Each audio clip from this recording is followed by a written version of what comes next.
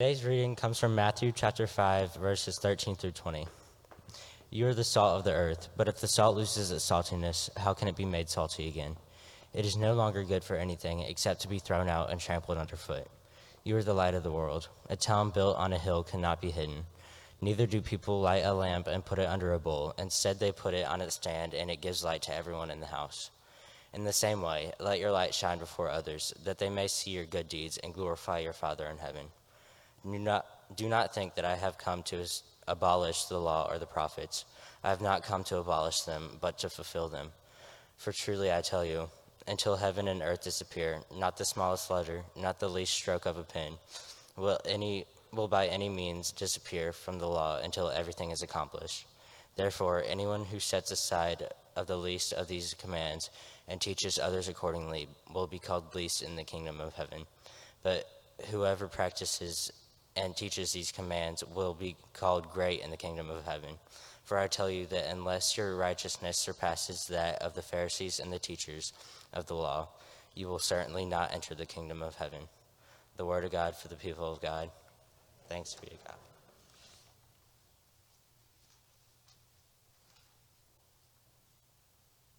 There we go. The Lord be with you. Amen. I will have a confession to make that when it comes to preaching about the Beatitudes, I always feel frustrated preaching for the Beatitudes, mainly because unless you're going to take the next 6 months of sermons, you really can't do it justice. It needs teaching moments where you can take time and cultivate, because there's a lot going on all throughout. If you've never kind of investigated much the Sermon on the Mount, it's Matthew chapter 5, 6, and 7. And yet there's so much going on. I mean, right at the very beginning, Jesus goes up to the Mount, which is so like Matthew, because Matthew has these constant, you might say, triggers to remind people of who Jesus is and what he represents. For example, let's say you turn on Monday Night Football 5 years from now. I'm just making a prediction, and suddenly Arch Manning is taking the field. What does that tell you? All right. That tells you that the quarterback has a certain lineage, a degree, and aptitude, right? When he's taking that field. For Matthew, he's constantly reminding the Jewish community about the lineage, degree, and aptitude of Jesus as the Messiah.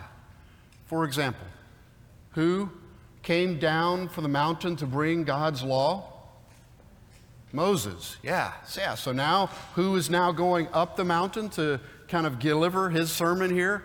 Jesus. So these little connections are all throughout. So I decided to hone in on one little phrase that I think is very important before we ever get to that phrase at the end of just this scripture that says you might lose some of that salt and light.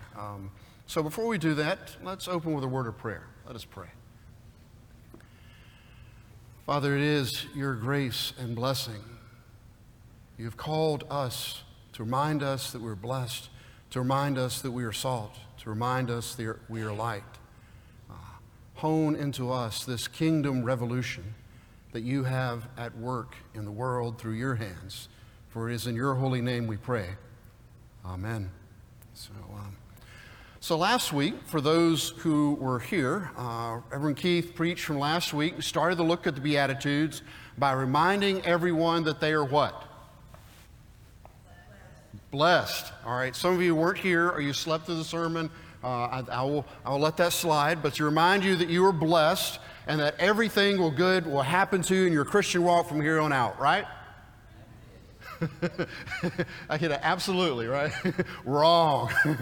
Regardless, the blessings there from the Beatitudes at the very beginning is to remind you that regardless of your scene, your setting, and your circumstances, you are blessed because of God with us from Christ. Jesus is reminding us that the scene, the setting, the circumstance has nothing to do with the fact that you can be blessed, you can be happy, even in the midst of those scenes. Blessed are the humble, blessed are the merciful, blessed are the peacekeepers.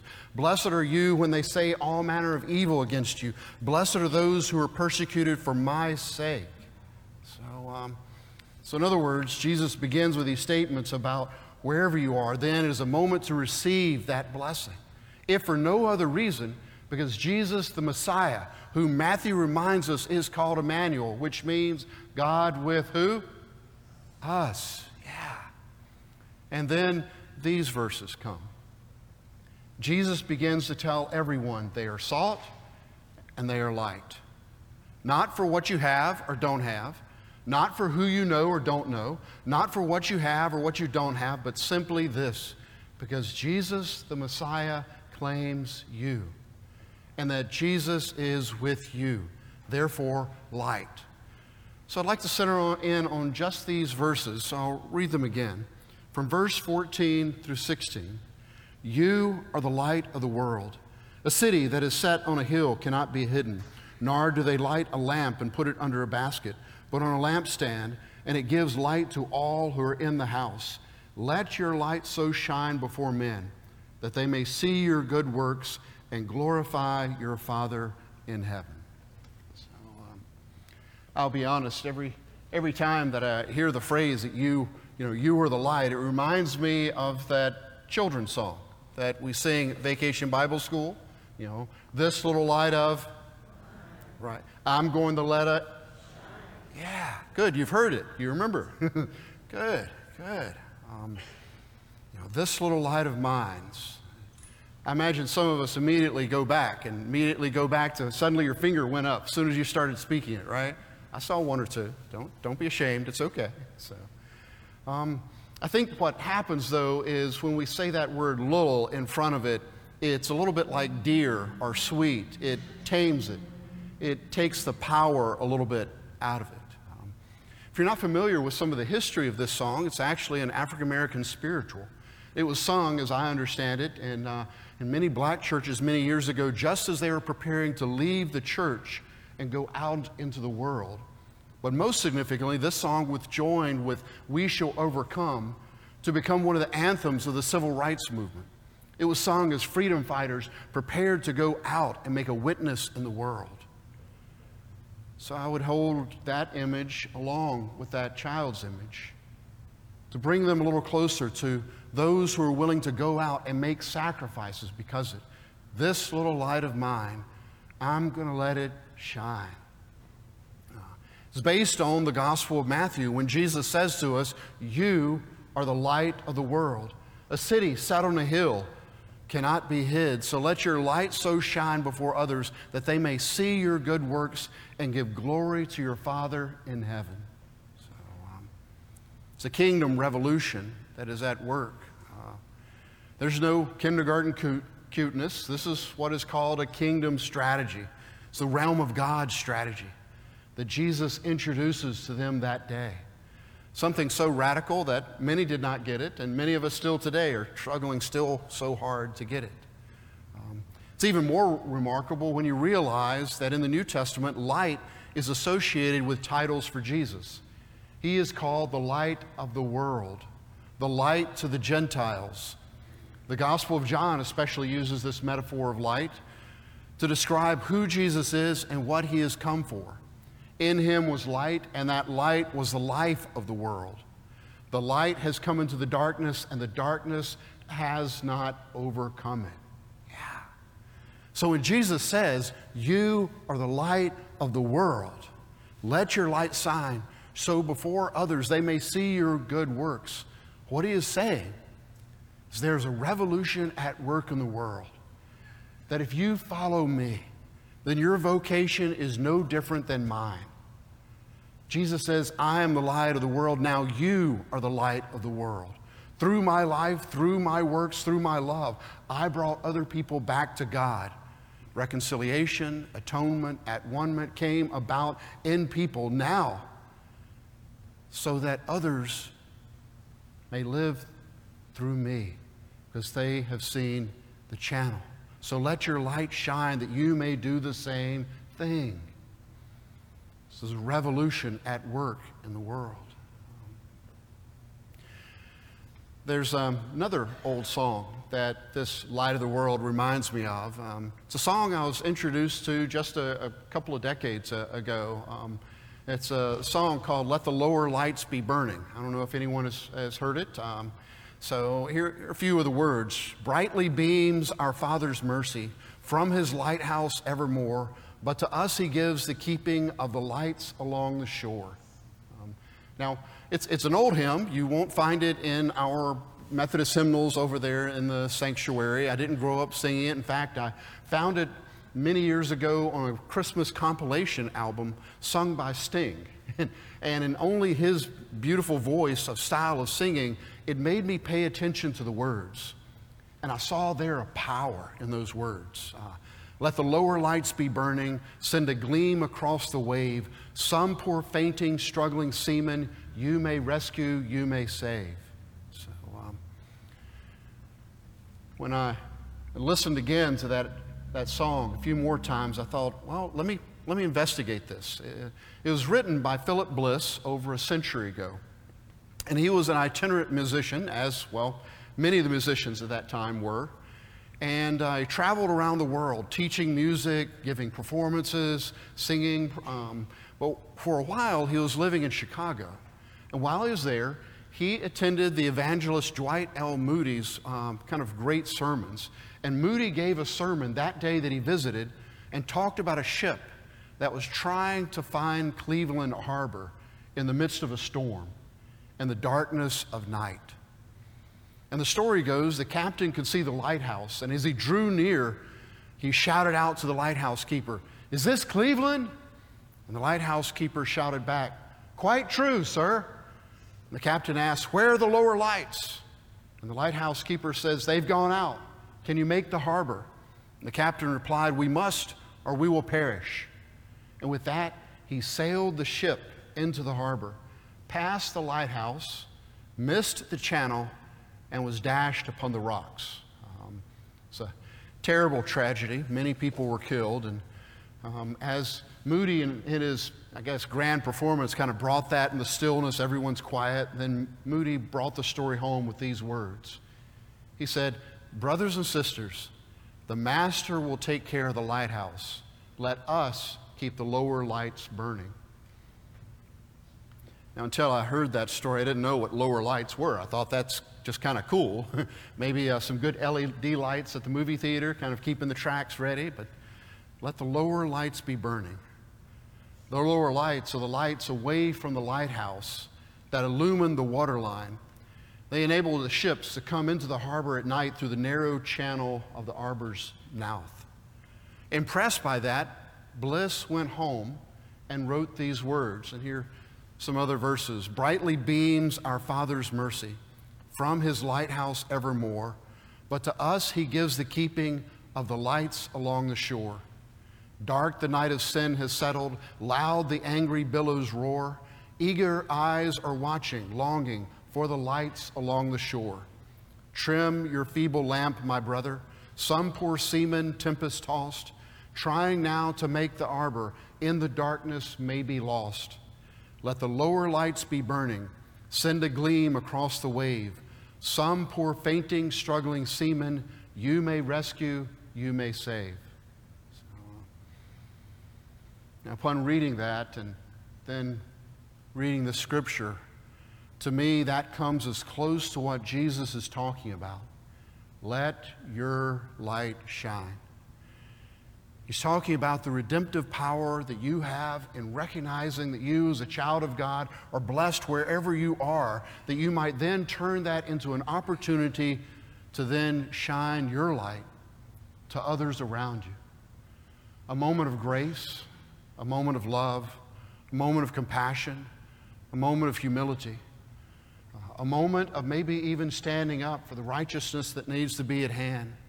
He's talking about the redemptive power that comes from Christ through us that we may then give to others. William Temple said it this way: the church is the only organization he can think on earth that exists for those who are not its members. And you may think that you don't have very much to offer, that your light doesn't shine very bright compared to the stars nowadays.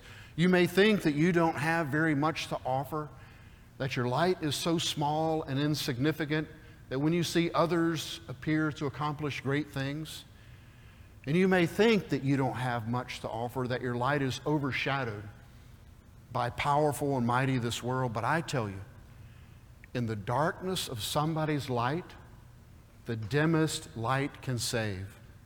The smallest light can change a life. The overlooked light can lead you to the promised land. Those of you who have been in the darkness, you know this. You know the redemptive power of small deeds. Mired in the darkness of sorrow or depression, no one seems to care.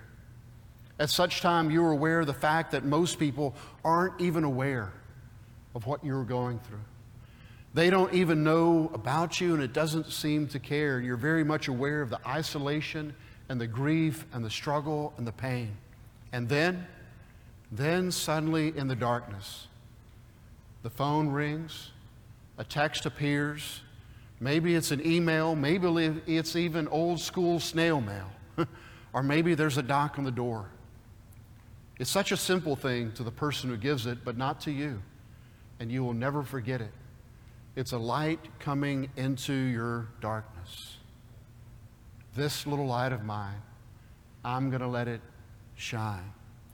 It's the kingdom revolution at work in the world. One example of this might be this. Some of you may have remembered when the Great Wall separating Germany there finally came down. And well, back in 1989, historians look back and they believe that there's one moment that hinges the rest of what took place.